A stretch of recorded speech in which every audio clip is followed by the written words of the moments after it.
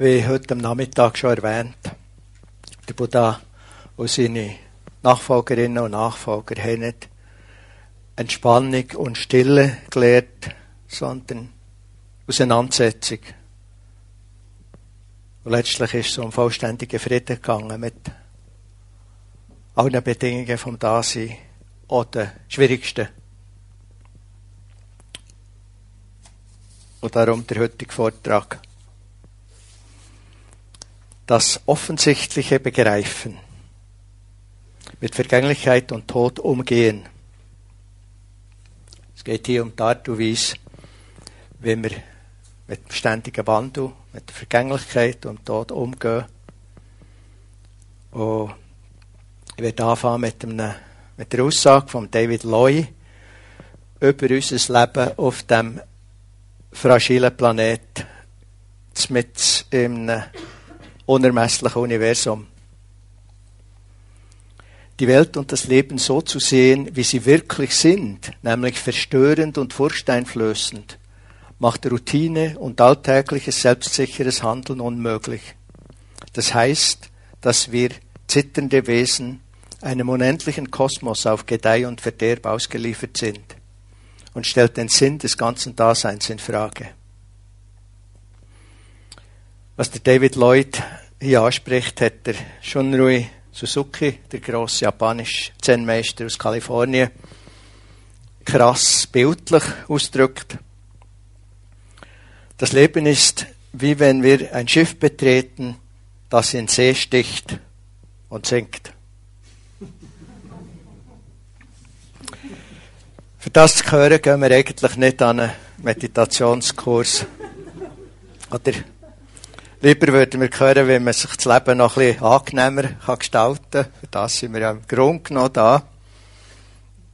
Und genau darum zitiert der Lloyd, der Ernest Becker, der sagt, was wir als normalen Geisteszustand betrachten, ist eigentlich nichts anderes als unser kollektiver Wahnsinn, mittels dessen wir das Wissen um die grimmige Tatsache des menschlichen Daseins unterdrücken. Im laufenden Jahr ist mir in meinem Umfeld viel Leiden begegnet. Kräftezehrende Operationen, schlimme Krankheiten, bedrohliche Diagnosen, unerwartete Todesfälle. Miriam Pielo schreibt, eine Krebsdiagnose ist wie ein Seelenerdbeben. Die Welt, wie man sie kannte, wird komplett zerstört und zurück bleibt ein Trümmerhaufen. Plötzliche Ereignisse wie politische und soziale Wirren oder Unfälle oder Erdbeben oder Tsunamis oder Krebsdiagnosen stellen unvermittelt unser ganzes bisheriges Dasein in Frage. Erschüttern unser Lebensgefühl dank der Täuschung, die uns unser Leben bis anhin als relativ berechenbar und solid hat erscheinen. Und warum ist das so? Wir sind doch eigentlich alles ziemlich vernünftige Menschen. Und wir wissen genau, dass wir sterblich sind. Und viele von uns sogar mit einer regelmässigen spirituellen Praxis haben schon so oft über Vergänglichkeit und Tod nachgedacht. Sie sind so offensichtlich. Warum erschrecken wir trotzdem, wenn es für uns selber so weit ist? In dem Wort vom Castaneda im Don Juan. Wenn die ehrfurchtgebietende, geheimnisvolle Welt ihren Schlund für dich öffnet, wie sie ihn für jeden von uns öffnen wird, und du erkennst, dass deine sicheren Wege ganz und gar nicht sicher waren. Und dabei wissen wir es eigentlich. Warum können wir die Tatsache nicht wirklich zutiefst wahrhaben? Weil es ist wirklich eine Frage. Wieso kann man das nicht einfach? Man würde ja auch, wenn man es einfach könnte. Obschon wir ja wissen, dass es, wenn man voll dafür offen sein und es akzeptieren, tiefgreifende innere Befreiung wird bewirken. Wo wir Vergänglichkeit und Tod echt nicht mehr fürchten würden. Nicht, weil wir es nicht ernst nehmen, sondern weil es okay wäre. Das, was es daran hindert, das Offensichtliche, also das, was wir längstens wissen, tatsächlich zu kapieren, bis in die Arme, bis ins Mark und Bein wirklich zu begreifen, wird in der buddhistischen Lehre als Verblendung bezeichnet. Oder Unwissenheit und Täuschung. Avijja oder Moha. Die Verblendung bewirkt, dass wir die Welt, dass wir das Leben als absolut real sehen und als hoffentlich kontrollierbar, definitiv mit einem festen was sich in einer relativ soliden Welt bewegt.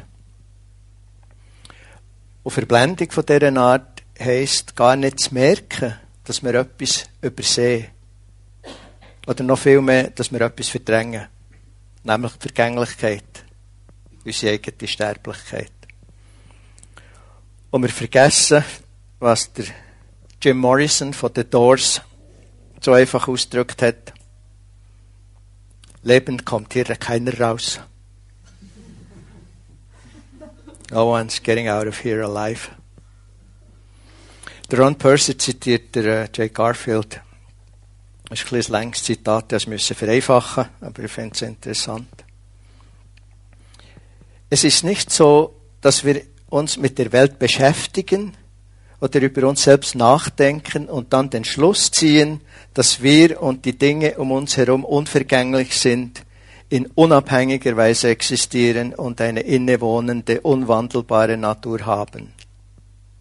Das ist nicht etwas, wo wir einen Schluss ziehen. Vielmehr sehen wir uns und die Welt in getäuschter Weise durch unsere unmittelbare Wahrnehmung. Das heißt, unsere Wahrnehmung ist infiziert von einer Neigung oder Veranlagung zur Solidifizierung oder Verdinglichung des Daseins. Etwas, was selbstverständlich ist. Sonst wird man es sehen. Unsere Wahrnehmungsprozesse werden gefärbt und getäuscht durch diese Tendenz zur Verdinglichung, so dass wir uns und die Welt als ziemlich solide und stetig erfahren. Das ist ein Prozess, den wir selbst nicht sehen oder sonst wie mitbekommen können. Er passiert ständig, ohne dass wir es merken. Tatsächlich ist es eine Art von Urverwirrung, eine Unwissenheit oder grundlegende Täuschung. Wenn wir jetzt nicht recht wissen, um was es geht, das ist eben genau wegen dem. Die buddhistische Dharma-Praxis ist darauf ausgerichtet, die Urverwirrung oder Verblendung zu erkennen und möglichst aufzulösen. Die Verwirrung oder Verblendung, die unsere Wahrnehmung infiltriert und zur Verdinglichung von beidem, vom Subjekt, Objekt führt, also am und dem Ding vom Dasein. Es geht darum, die Verblendung zu erkennen und aufzulösen, für unser Anhaften an Vergänglichem zu reduzieren und für die Identifikation mit einem scheinbar realen Ich zu schwächen, damit wir freier, damit wir fröhlicher durchs Leben wandern können. Und zwar auch dann, wenn die abgenannten Katastrophen tatsächlich eintreten. Der Maurice Schwartz ist vielleicht denen bekannt, dienstags bei Murray. Der Maurice Schwartz betont, während der langsamen ALS, einer degenerativen Erkrankung vom motorischen Nervensystem, gelitten hat und gestorben ist. Während wir alt werden, lernen wir. Älter werden bedeutet nicht nur Zerfall, es bedeutet auch Wachstum. Es ist mehr als das Negative, dass du sterben wirst. Es ist auch das Positive, dass du verstehst, dass du sterben wirst und dass du deshalb ein besseres Leben lebst. Frage, wie fühlt sie sich an, die Urverwirrung oder Verblendung? es ist, wie der J. Garfield erwähnt, ein Prozess, den wir gar nicht mitbekommen. Es ist vielleicht vergleichbar mit einer sehr grossen, sauberen, ganz sauberen, klaren, nicht reflektierenden Glasscheibe, wo wir beim Durchschauen gar nicht merken, dass wir durch eine Glasscheibe schauen. Aber wir gar nicht unmittelbar wahrnehmen. Als Menschen haben wir ein tiefsitzendes Bedürfnis nach Verlässlichkeit, nach Sicherheit und nach Stabilität. Und das macht evolutionär gesehen auch sicher auch Sinn. Weil ständig Vergänglichkeit oder Tod vor den Augen zu haben, ist für die meisten Menschen definitiv unerwünscht und unerträglich. Und scheint im Gegensatz zu stehen zu Frohmut, zu Heiterkeit, zu Inspiration und zu Lebensfreude. Das ist wie wenn das Gegenteil wäre. Und sogar wenn wir durch dramatische Lebensumstände oder Erfahrungen die Realität wirklich mal voll haben verstanden, können wir die Erkenntnis, die Offenheit, auch die Verletzlichkeit, was bewirkt, meistens nicht sehr lange ertragen. Und fangen wieder an, dass, wenn wir in Kontakt kommen, damit die Sorgen zu machen, wieder aversiv zu werden oder vielleicht sogar depressiv. Und das ist sicher keine hilfreiche Art, mit der Erkenntnis umzugehen und zu leben. Und darum wollen wir sie möglichst schnell wieder loswerden. Das heisst, wir verdrängen sie, aktiv oder unbewusst, und vergessen sie wieder.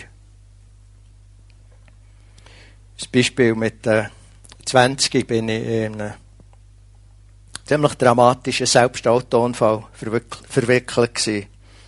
Wir sind auf einer schmalen Strasse mit 80 durch eine Doppelkurve geraset und haben die zweite Kurve nicht mehr geschafft und sind über einen erstaunlich hohen Zaun, wie wir nachher gesehen haben, drüber, über einen breiten Camargue-Kanal und etwa 20 Meter weiter auf dem Dach gelandet. In Bezug auf die Verletzungen haben wir einigermaßen Glück gehabt, gemessen an dem, was passieren konnte. Aber während langer Zeit habe ich Panikattacken bekommen in Autos, die mit etwas höherer Geschwindigkeit gefahren sind, sogar weil die Geschwindigkeit angemessen war. Das ist fast nicht mehr ausgehalten. Weil irgendwie das System gewusst hat, was passieren kann beim Notfall. Und das ist so lange so gewesen, das hat so lange so gedauert, bis ich es wieder verdrängt hatte. Nach etwa einem Jahr oder so konnte ich problemlos wieder 130 fahren oder 130 mitfahren. Und nicht, weil ich es wirklich konfrontieren oder echt gelassen aushalten, sondern weil ich es bis dann wieder erfolgreich verdrängt habe. Und für Nicht-Praktizierende ist das wahrscheinlich auch die beste oder sogar die einzige Lösung. Ist ja praktisch. Frage: Was können wir machen für das Offensichtliche, wenn es theoretisch längstens bewusst ist, tiefer oder ein bisschen tiefer zu begreifen oder sogar ein bisschen vollständiger zu kapieren? In einer Art und Weise, die es nicht bedrückt, sondern befreit. Sicher müssen wir uns die Aussage von Christa Wolf zu Herzen nehmen. Obwohl zum Innehalten die Zeit nicht ist, wird einmal mehr keine Zeit mehr sein, wenn man jetzt nicht innehält. Und bitte tun wir ja das.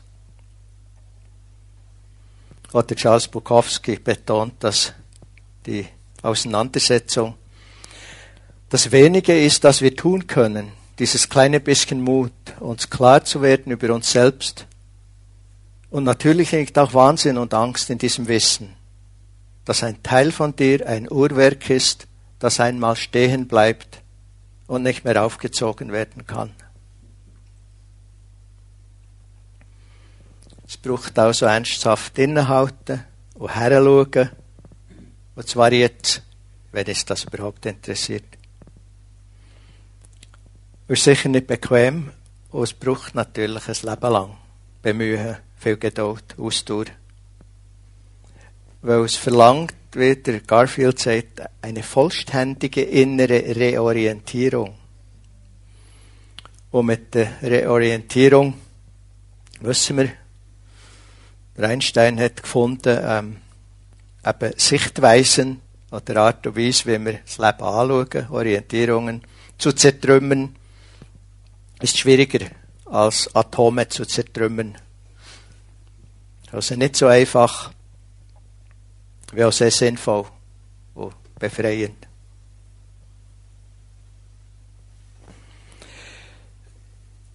Wir müssen das kultivieren, was in vielen buddhistischen Traditionen rechte Sichtweise, erstens auch rechte innere Haltung, das zweite genannt wird. Recht meint geschickt, sinnvoll, angemessen, realistisch, der Wirklichkeit entsprechend, unterstützend, hilfreich.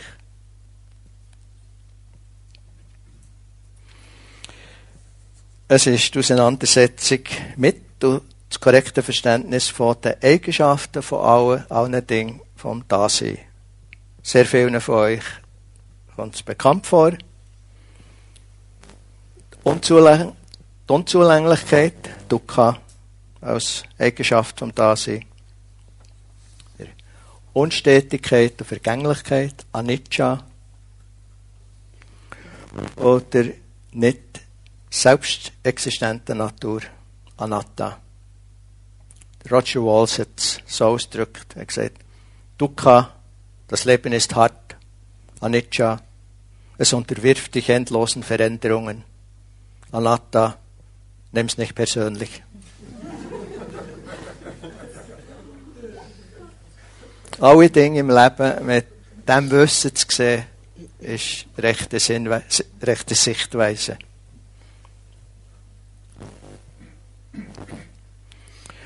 Und damit wir das erkennen und damit in tieferem Frieden leben können, betont der Buddha, es sei besser, das habe ich heute am Nachmittag schon erwähnt, besser das rapide Entstehen und Vergehen für einen Tag lang zu sehen, als 100 Jahre zu leben, ohne es zu sehen.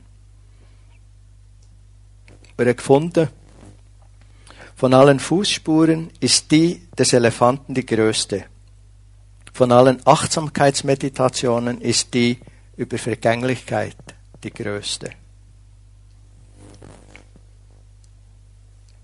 Es gibt die verschiedenen Zugänge, von kontemplativen Zugängen und die unmittelbaren, der direkten Beobachtung.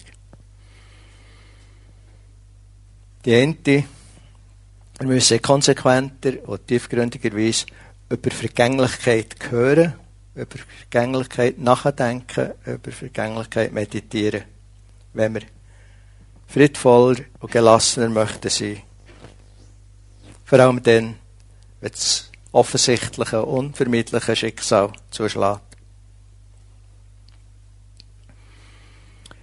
Und gleichzeitig ist rechte Sichtweise auch die Erkenntnis, dass körperliche Probleme, Schmerzen, unangenehme, unerwünschte Erfahrungen in diesem Leben zwar definitiv unvermeidlich sind, aber dass auch das innere Leiden, das heisst auch das emotionale und mentale Leiden, eigentlich unnötig ist.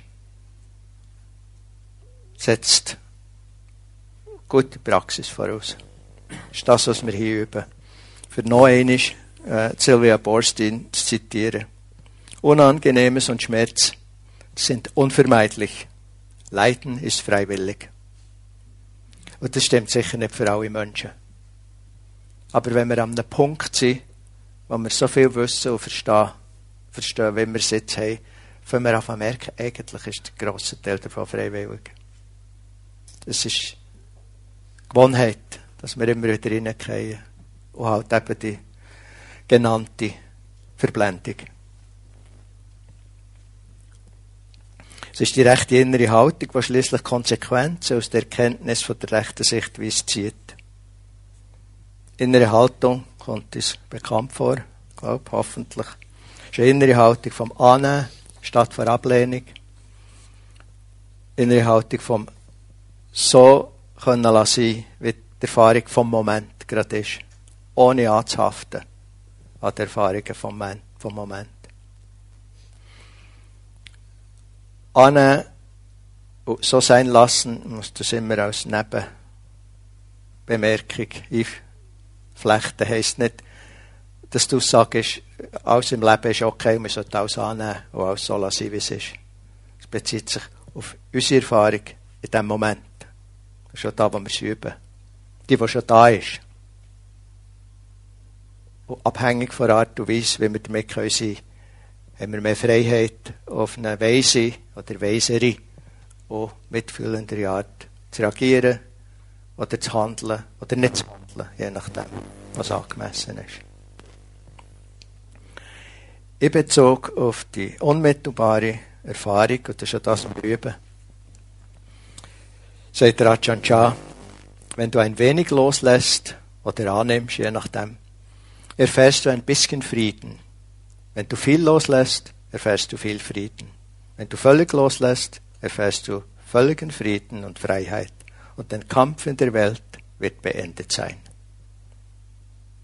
Und das heisst nicht Untätigkeit, sondern das heisst eine Freiheit, die uns erlaubt, auf eine hilfreiche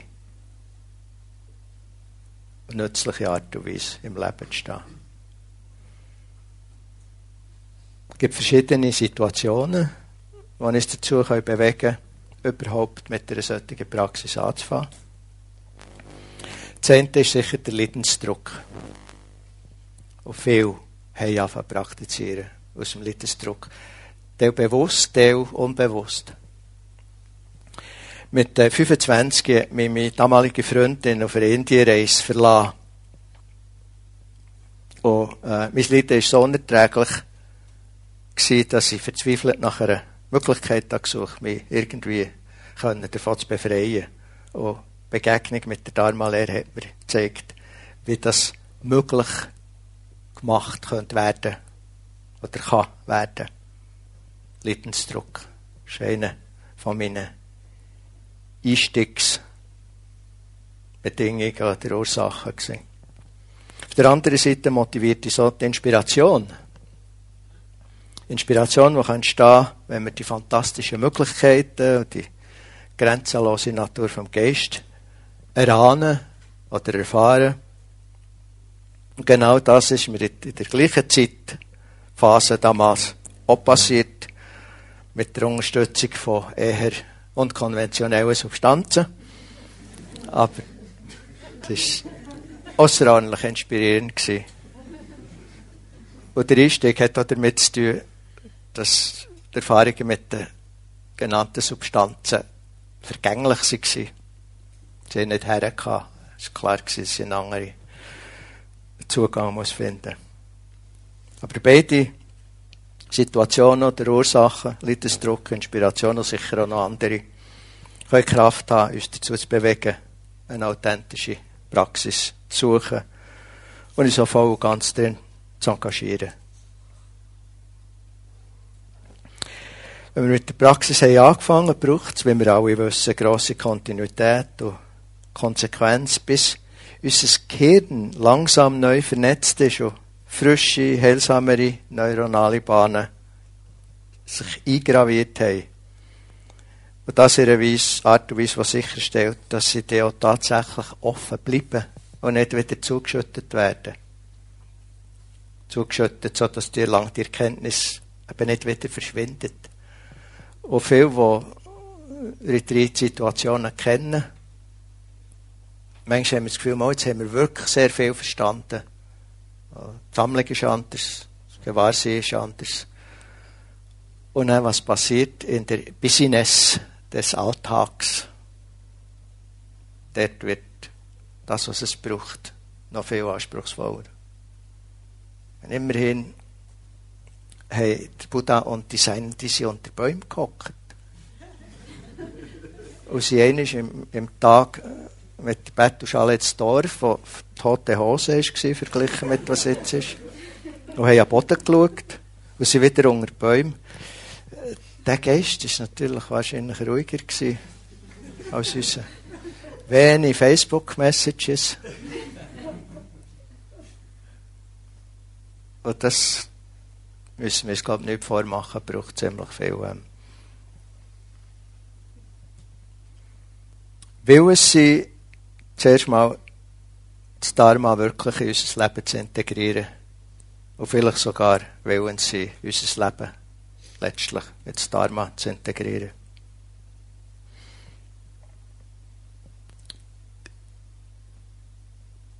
Ein Freund hat mir erzählt, dass sie alleinerziehende Mutter, das war von christlichem Glauben gewesen, während sie Kindheit, die von schwieriger wirtschaftlicher Bedrängnis geprägt war, eine Art Erleuchtung erlebt hat. Sie war so wahnsinnig unter Druck gewesen, und dann ist ihr irgendwie zugefallen. Eine Art Erleuchtung, oder wie immer man dem sagen will, die ihre Befindlichkeit radikal hat umkrempelt, und sie von allen Sorgen und Ängsten befreit. Er hat gesagt, für ihn war das eine sehr eindrückliche Situation als Kind. Natürlich, das ganze Umfeld hat sich verändert. Die Verwandlung hat 1 bis 2 Jahre lang angehalten, und dann hat sie sich langsam abgeschwächt und ist wieder verschwunden. Weil die Frau hat keine Praxis gehabt, keine Art und Weise. Keine Praxis, die eine Möglichkeit hat gegeben, die Transformation in ihrem Inneren auch wieder aufrechtzuerhalten oder vielleicht sogar zu vertiefen. Und das braucht es halt einfach auch. Das heisst, was immer wir an Weisem, an Heilsamem und an Nützlichem erkannt haben, muss auch kontinuierlich wachgehalten werden. Wie heisst das? Das schlägt keine Geiss. Das schlägt keine Geissen weg. Was hilft uns, die rechte Sichtweise zu kultivieren?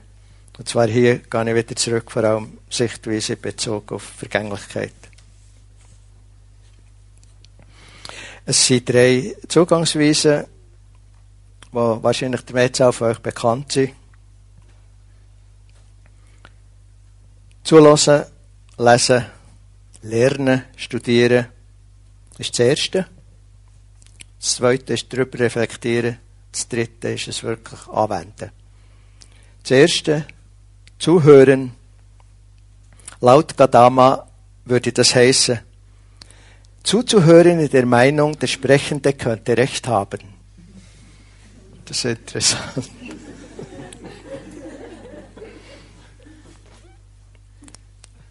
Zulassen. Das Zweite ist, über das Gehörte und das Gelehrte nachdenken und reflektieren, bis wir Klarheit und Gewissheit erlangt haben. Oder finden, nein, das stimmt überhaupt nicht.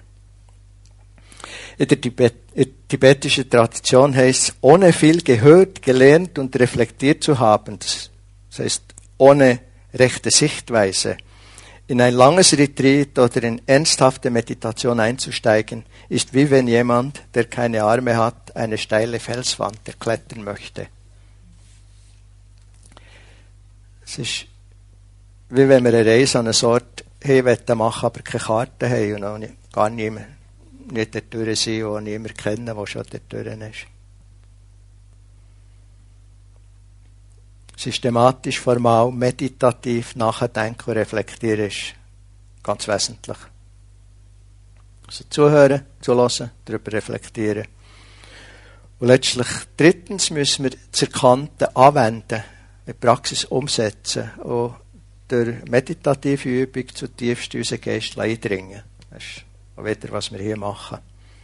Sodass sich wirklich etwas verändert. Bis wir das Ganze mehr und mehr mit Gehirn, Bauch und Gedärme kapiert haben. Sensei Patenkyo Hara hat betont, eine äußerst radikale Sichtweise der Praxis ist hier notwendig. Praxis ist nicht etwas, was wir tun, sondern etwas, das wir sind. Dann sind wir nicht getrennt von der Praxis. Und egal was geschieht, ist sie immer wirksam und in Action. Eine von der wirkungsvollsten Praktiken ist, wie schon erwähnt, Kontemplation über Vergänglichkeit und Tod. Und für was das die gut sein können, ist vielen nicht klar, trotz der Erklärungen, die wir gerade gehört haben, in Bezug auf innere Freiheit. Sie kann nur durch eine realistische Sicht auf alle Tatsachen von unserem Leben gewonnen werden. Für sich die Zerbrechlichkeit von unserer kostbaren, wirklich kostbaren menschlichen Situation nahezubringen, wird in diesem Zugang über die Vergänglichkeit der Lebewesen oder damit über unsere eigene reflektiert, systematisch darüber nachdenkt. Also eben zuerst viel darüber hören, lesen. Das ist wichtig, weil sich unser Denken eigentlich ungern mit Vergänglichkeit und Tod befasst. Entweder beklagen wir die Tatsache oder verfallen in Selbstmitleid oder verdrängen das ganze Thema oder machen es wieder Woody Allen und sagt, vor dem Sterben und Tod habe ich keine Angst. Ich will bloß nicht dabei sein. Und vielleicht sind wir ja nicht dabei, wer weiß. Dabei könnte durch geschickte Auseinandersetzung grosse innere Freiheit und Unbeschwertheit entstehen. Wie der Murray hat gesagt, wenn du sterben gelernt hast, lernst du auch zu leben. Was wir uns üben, auch wenn Menschen in unserem Umfeld sterben, im Alltag, dann können wir das beklagen, aber wir können ja, es ist auch gut, wenn wir erkennen, dass es effektiv der natürliche Verlauf ist von den Dingen. Der tibetische Lama Babonka Rinpoche hat in seiner Mahnung an die Vergänglichkeit geschrieben, und das ist bereits Teil von der Reflexion, und wird ein bisschen weit einfach durch die Reflexionen durchgehen. Wenn ihr wollt, könnt ihr mitreflektieren, und wenn ihr nicht wollt, müsst ihr nicht. Babonka Rinpoche. Obwohl du eifrig Vorkehrungen triffst, stets mit dem Gedanken an viele weitere Tage, wird die Zeit kommen, da du gezwungen bist, zu gehen, und zwar auf der Stelle. Die Zeit wird kommen, da du gehen musst, ohne eine Wahl zu haben, und viele unvollendete Dinge hinterlässt. Pflichten, Mahlzeiten und selbst halbgeleerte Gläser. Die Zeit wird kommen, da du die Kleider und Hände deiner Freunde mit schwachen, zitternden Händen loslässt. Du liegst da unfähig, dich zu bewegen, auf deiner letzten Ruhestatt, die du nur noch heute benutzen kannst, als wäre ein alter Baum gefallen. Die Zeit wird kommen, da dich Niedergeschlagenheit und Ernüchterung befallen, weil du den anderen nichts mehr mitteilen kannst, wenn du mit trockenem Mund und größter Anstrengung deinen letzten Willen kundtust und dich ein letztes Mal beschwerst. Aber wer weiß. In den tibetischen Reflexionen werden 3 Aspekte betrachtet, und zwar heisst das immer wieder durchdenkt. Und ihr könnt euch gut überlegen, ob ihr mal für die regelmässig meditieren, anstatt dort zu sitzen und schauen, ob ihr den Atem mitbekommt, 10 Minuten, eine Viertelstunde wirklich systematisch durch die Gedankengänge durchzugehen. Der Tod ist unabwendbar, der Zeitpunkt vom Tod ist ungewiss, und wir können nichts mitnehmen, was nur die Praxis nützt. Der Tod ist unabwendbar. Und hier 2 Zitate, die das illustrieren. Unser Leben ist vergleichbar mit den Tropfen eines Wasserfalls, der über eine hohe Felswand hinabstürzt. Ohne Zögern, ohne Umkehrmöglichkeiten. Die in kurzer Zeit das Ende der Reise erreichen. Genauso ist es mit unserem Leben. Ich finde es immer faszinierend, seit ihr, dass ich das Beispiel kann. Vor allem da im Lutherbrunnental hat es so tolle Wasserfälle. Man kann effektiv Tropfen rausnehmen und dann zuschauen, und sie schweben fast. Es ist nicht wahnsinnig schnell, vor allem beim Staubbach, darum heisst er so. Aber die kehren nie um.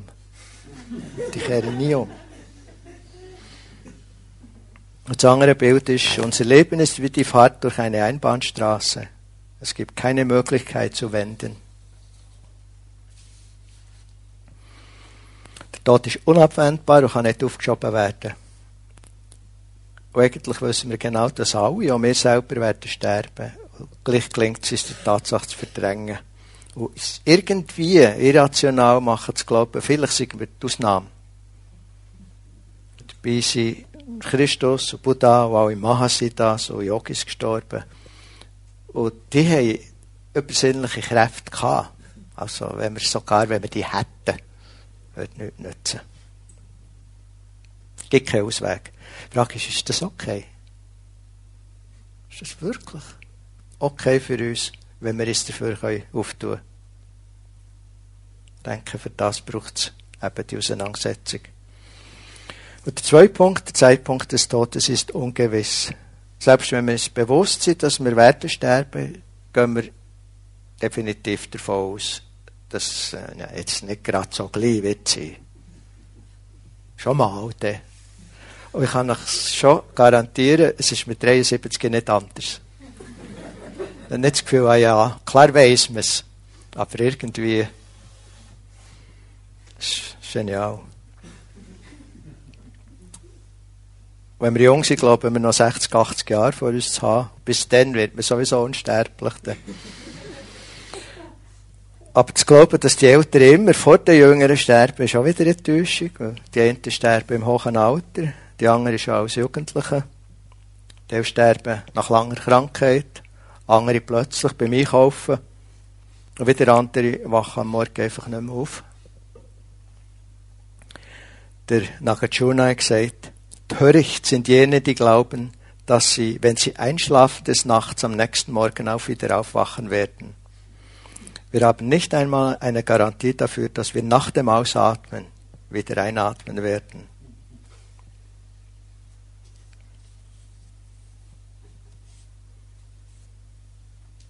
Ich glaube, bevor wir daheim vorgefahren sind für den Kurs, hat es noch geläutet und die Polizei ist für uns gestanden und gefragt wegen dem Nachbar, der alleine lebt, ob der Angehörige haben. Und wir dürfen ja nicht viel sagen, aber du hast gefragt, warum. Und es ist auf jeden Fall näher ausgekommen.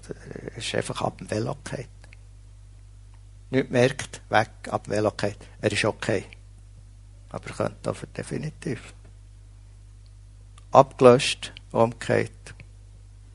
Dann kommt irgendeine Polizei oder das Krankenauto, haben wir keine Ahnung, warum, was los ist, woher, warum jetzt gerade. Einfach so. Über den Tod zu reflektieren soll uns aber nicht bedrücken, soll uns aber nicht entmutigen, soll uns nicht das Leben vergällen. Aber die Zerbrechlichkeit vom Leben ist eine Tatsache und das Nachdenken darüber bringt uns in Kontakt damit. Und wenn wir das erkennen, erscheint uns der jetzige Moment äußerst wertvoll. Was wir denken, wenn wir handeln, ist bedeutsam. Das Thema von vorgestern. Wenn uns das klar ist, werden wir vielleicht weisere Entscheidungen treffen. Wenn wir jemanden treffen, kann es das letzte Mal sein. Und wenn wir uns dessen bewusst sind, werden wir vielleicht aufmerksamer und einfühlender sein. Was wir gemacht haben, können wir nicht rückgängig machen. Und wenn wir uns dessen gewahr sind, werden wir vielleicht bewusster handeln. Und der Tod verleiht einen Moment auch Einzigartigkeit. Es entsteht das Gefühl von der Dringlichkeit. Wenn wir uns von den Fesseln vom Leiden befreien, müssen wir das jetzt machen, nicht später. Hier die interessante Aussage von Gandhi. Lebe so, wie wenn du morgen sterben würdest. Lerne so, als ob du ewig leben würdest. Also, lebe so, wie wenn du morgen oder heute sterben würdest. Lerne so, als ob du ewig leben würdest. Zum dritten Punkt. Mit Praxis kann uns helfen. Die letzte Kontemplation hier besteht darin, uns bewusst zu machen, dass eben gerade auch zum Zeitpunkt vom Tod, aber auch wenn es sonst sehr schwierig ist, wirklich nur eine Praxis kann helfen. Besitztum nützt meistens nicht mehr. Freunde und Verwandte vermögen unseren Zustand nicht mehr zu verbessern. Es bleibt noch unser Geist und die Frage ist, ob er gut geschult ist oder mit unser Freund ist oder ob er untrainiert oder mit wahrscheinlich eher ein Widersacher ist. Anders gesagt oder gefragt, werden wir ohne Anhaften, ohne grosses Leiden können loslassen. Und das ist nicht nur beim Tod die Frage, das ist ganz oft die Frage, wenn Situationen passieren, die wir uns nicht gewünscht haben. Wenn Leute gehen, wo wir hätten wollen, sie bleiben. Was immer für Gründe sie gehen. Auch wieder die Frage, wie wirkt sich das auf das Hier und Jetzt, auf unser Leben aus, wenn wir wirklich loslassen können, wenn wir es wirklich als wertvoll erkennen. Nicht nur, wie wirkt es sich auf das Sterben aus.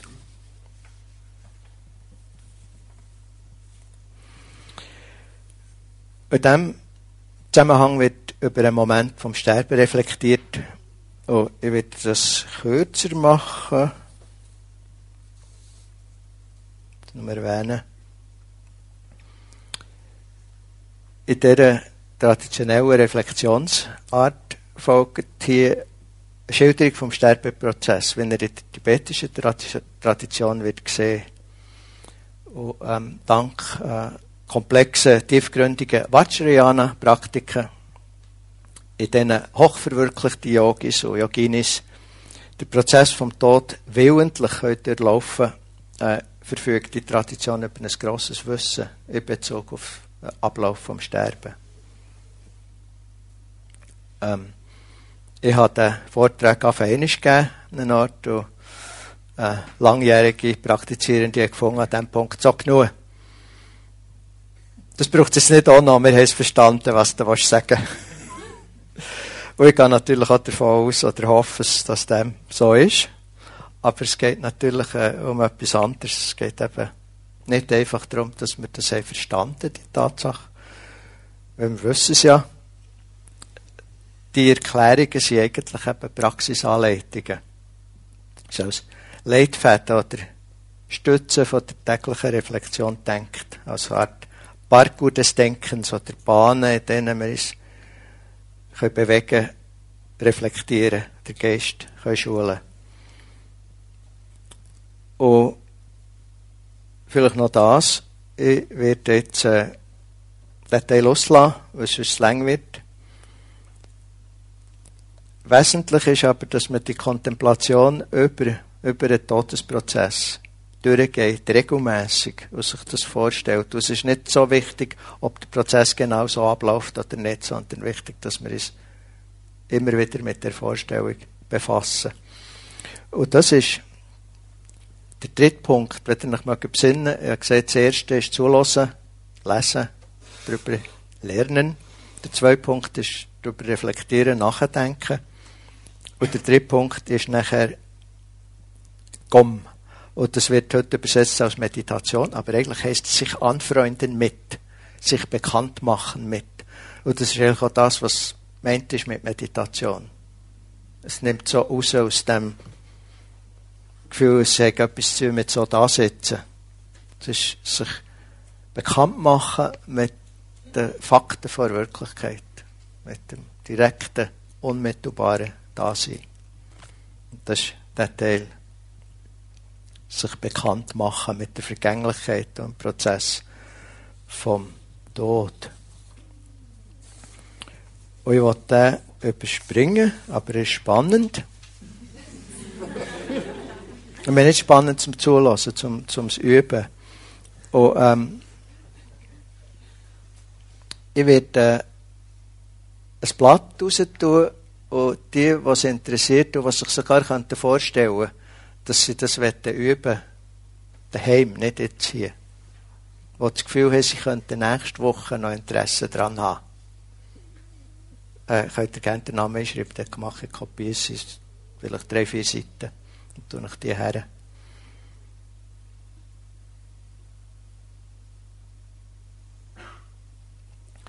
Vielleicht, wenn wir die Prozesse immer wieder durchverfolgen, geht es vielleicht letztlich wie dem Dalai Lama, was sich sicher auch konsequent mit den klassischen Praktiken von der Nachtodphase übt. Wo einer auf eine Frage nach seinem Verhältnis zum Tod hat geantwortet, und zwar nicht wörtlich, aber ich habe es gehört in einer Fernsehübertragung. Das wird interessant werden. Ich bin gespannt darauf, oder wisst, wenn er begeistert sein kann. Ich bin gespannt darauf zu sehen, ob das alles zutrifft und wie ich dort werde praktizieren können. Also er war nicht gerade ungeduldig, aber man hat das Gefühl gehabt, wow. Und dabei muss man natürlich eben wissen, dass er sich konsequente Meditation und Praktiken von den Sterbeprozessen und von den Momenten danach anschliessend übt. Jetzt noch ein kurzer Szenenwechsel. Auch in der Theravada-Tradition übt man sich in den 10 sogenannten Asubha-Meditationen. Schon interessant, ich bin 2 Monate oder so in einem Meditationszentrum Sri Lanka gewesen. Und für eine gewisse Periode haben sie mich angehalten, in dieser Meditation zu üben. Das heisst, man legt sich achtsam her und reflektiert und visualisiert den eigenen toten Körper. Also es wäre auch ein bisschen die Fortsetzung von dem, was wir vorher hatten. Man ist schon tot. Und visualisiert, wenn er durch die Phase vom Zerfall geht. Also gerade gestorben, bläulich verfärbt, aufdunsen, verstreute Knochen bis zu Staub, Asche zu Asche, Staub zu Staub. In 10 Phasen ist noch eindrücklich. Und es ist wahrscheinlich eindrücklicher für die, die zum Teil wenigstens die Phase auch gesehen haben. Noch viele Jahre in Indien gelebt. Und wenn man ein bisschen schaut, hat man viel Gelegenheit davon. Ich denke, die Gesundheitswesen Berufe haben, sind mit dem bekannt. Und dabei ist es einfach normal. Das ist jetzt verrückt, das ist einfach normal. Das ist einfach ein Teil vom Leben. Und irgendwo erleben wir es ja tagtäglich, Jahr aus, Jahr ein, in der Natur, vom frischen Grün, zur Farbenpracht im Sommer, zu goldenen Herbstbäumen, zu kahlem Winter. Das ist ein ganz normaler Prozess. Was aber uns selber betrifft oder unsere Nächsten, finden wir irgendwie schon natürlich. Aber es stimmt etwas nicht. Es ist ein Fehler im Universum. Eigenartige Wesen, Menschen. In der formalen Vipassana-Meditation setzen wir es ebenfalls mit der Vergänglichkeit auseinander. Haben wir vor allem von heute Morgen angefangen. Gewichtig drauf. Hier nicht als Reflexion oder Nachdenken, sondern vor allem in der unmittelbaren Ausrichtung, der Fokussierung auf den Moment zu Moment zu Moment, Prozess von Veränderlichkeit. Vielleicht seht ihr auch, warum es keine Rolle spielt, was die Erfahrungen sind. Es kommen alle und gehen. Wenn wir wirklich den Prozess von Veränderlichkeit tiefer und tiefer und tiefer mitbekommen und konsequenter, achtsamer, ist doch gleich an was, dass wir es sehen. In dem Sinn, es braucht Gewahrsein im Gegensatz zu Chem. Wenn wir weg sind, merken wir es nicht.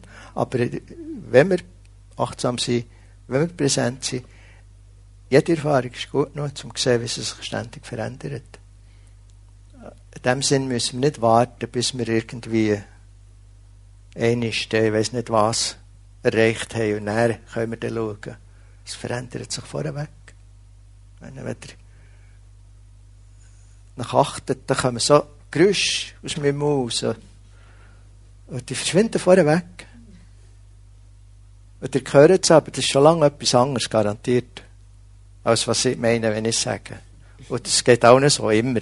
Ich hoffe, es ist immer noch etwas Ähnliches. Aber irgendwo geht dann alles blitzschnell, verschwindet mit der Tinte. Ich weiss nicht recht, woher es verschwindet, wo der Napoleon ist oder Alexander der Grosse, tolle Bewohner. Es ist vorweg. Und dort einzutunen, dir mit der Achtsamkeit an dieser Kante zu sein, was kommt und geht, kommt und geht, kommt und geht, kommt und geht, kommt und geht. Das ist Vipassana. Das ist ein Aspekt von Vipassana. Also zum Beispiel, wenn ich den Nachmittag gesagt habe, besondere Aufmerksamkeit auf das Ende legen, das Ende von einem Knäuschmerz, das Ende vom neuen Atemzug, das Ende von einem Geräusch, das Ende von einer bestimmten Emotion, das Ende von einem Gedankengang. Und je konsequenter wir jede Erfahrung vom Moment sehen, entstehen, die wieder vergehen, und die tatsächlich sekündliche, entstehende und vergehende Natur vom Leben erkennen, desto besser können wir auch loslassen, weil es so offensichtlich ist, dass wenn wir festhalten, dass es mühsam wird, wenn wir festhalten, was sich ständig verändert, wird es sichtbar. Das ist eine wichtige Erkenntnis. Wenn wir festhalten, was sich ständig verändert, leiden wir. Und jedes Mal, das kennen wir ja bei Filmen. Wenn wir die Wahl können wir es gehen. Oder wir können es annehmen. Und dann ist es wieder okay. Und dann können wir das Nächste festhalten, oder erwarten, oder hoffen. Und dann, wenn wir das wieder akzeptieren, so wie es ist, dann ist es wieder okay. So vertieft sich die rechte Sichtweise und damit die rechte innere Haltung von der offenen, weisen, mitfühlenden Gelassenheit. Das heisst, wir werden nicht mehr ständig von Anhaften und Ablehnung geplagt. Und das Leben wird lebenswerter. Wahrscheinlich auch für die Menschen um uns herum, die es mehr oder weniger andauernd aushalten müssen.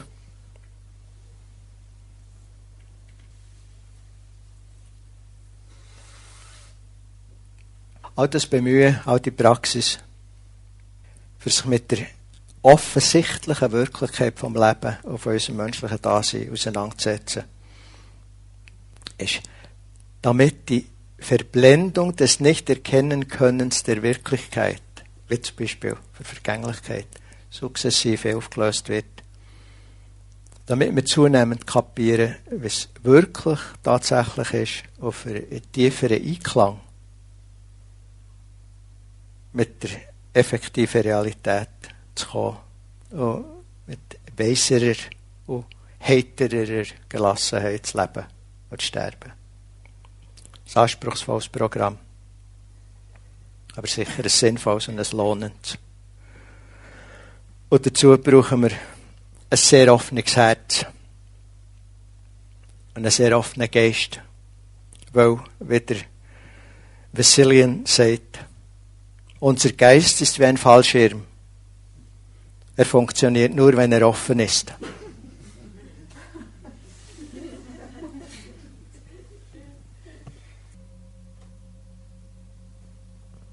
Vipassana ist eigentlich außerordentlich einfach. Man muss gar nichts machen. Man muss nur in Anführungszeichen wirklich zuschauen, wie Moment zu Moment zu Moment alles ganz von selber kommt und geht. Und je weniger wir machen, je mehr dass wir wirklich bereit sind, es zu kommen, zu gehen, schauen und staunen, desto mehr kommt die Erkenntnis von selber. Weil die wichtigsten Erkenntnisse sind nicht irgendetwas, was wir nicht schon wüssten. Es ist das, was wir schon wüssten, wirklich zu kapieren.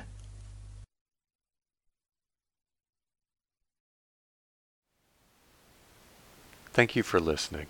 To learn how you can support the teachers and Dharma Seed, please visit dharmaseed.org/donate.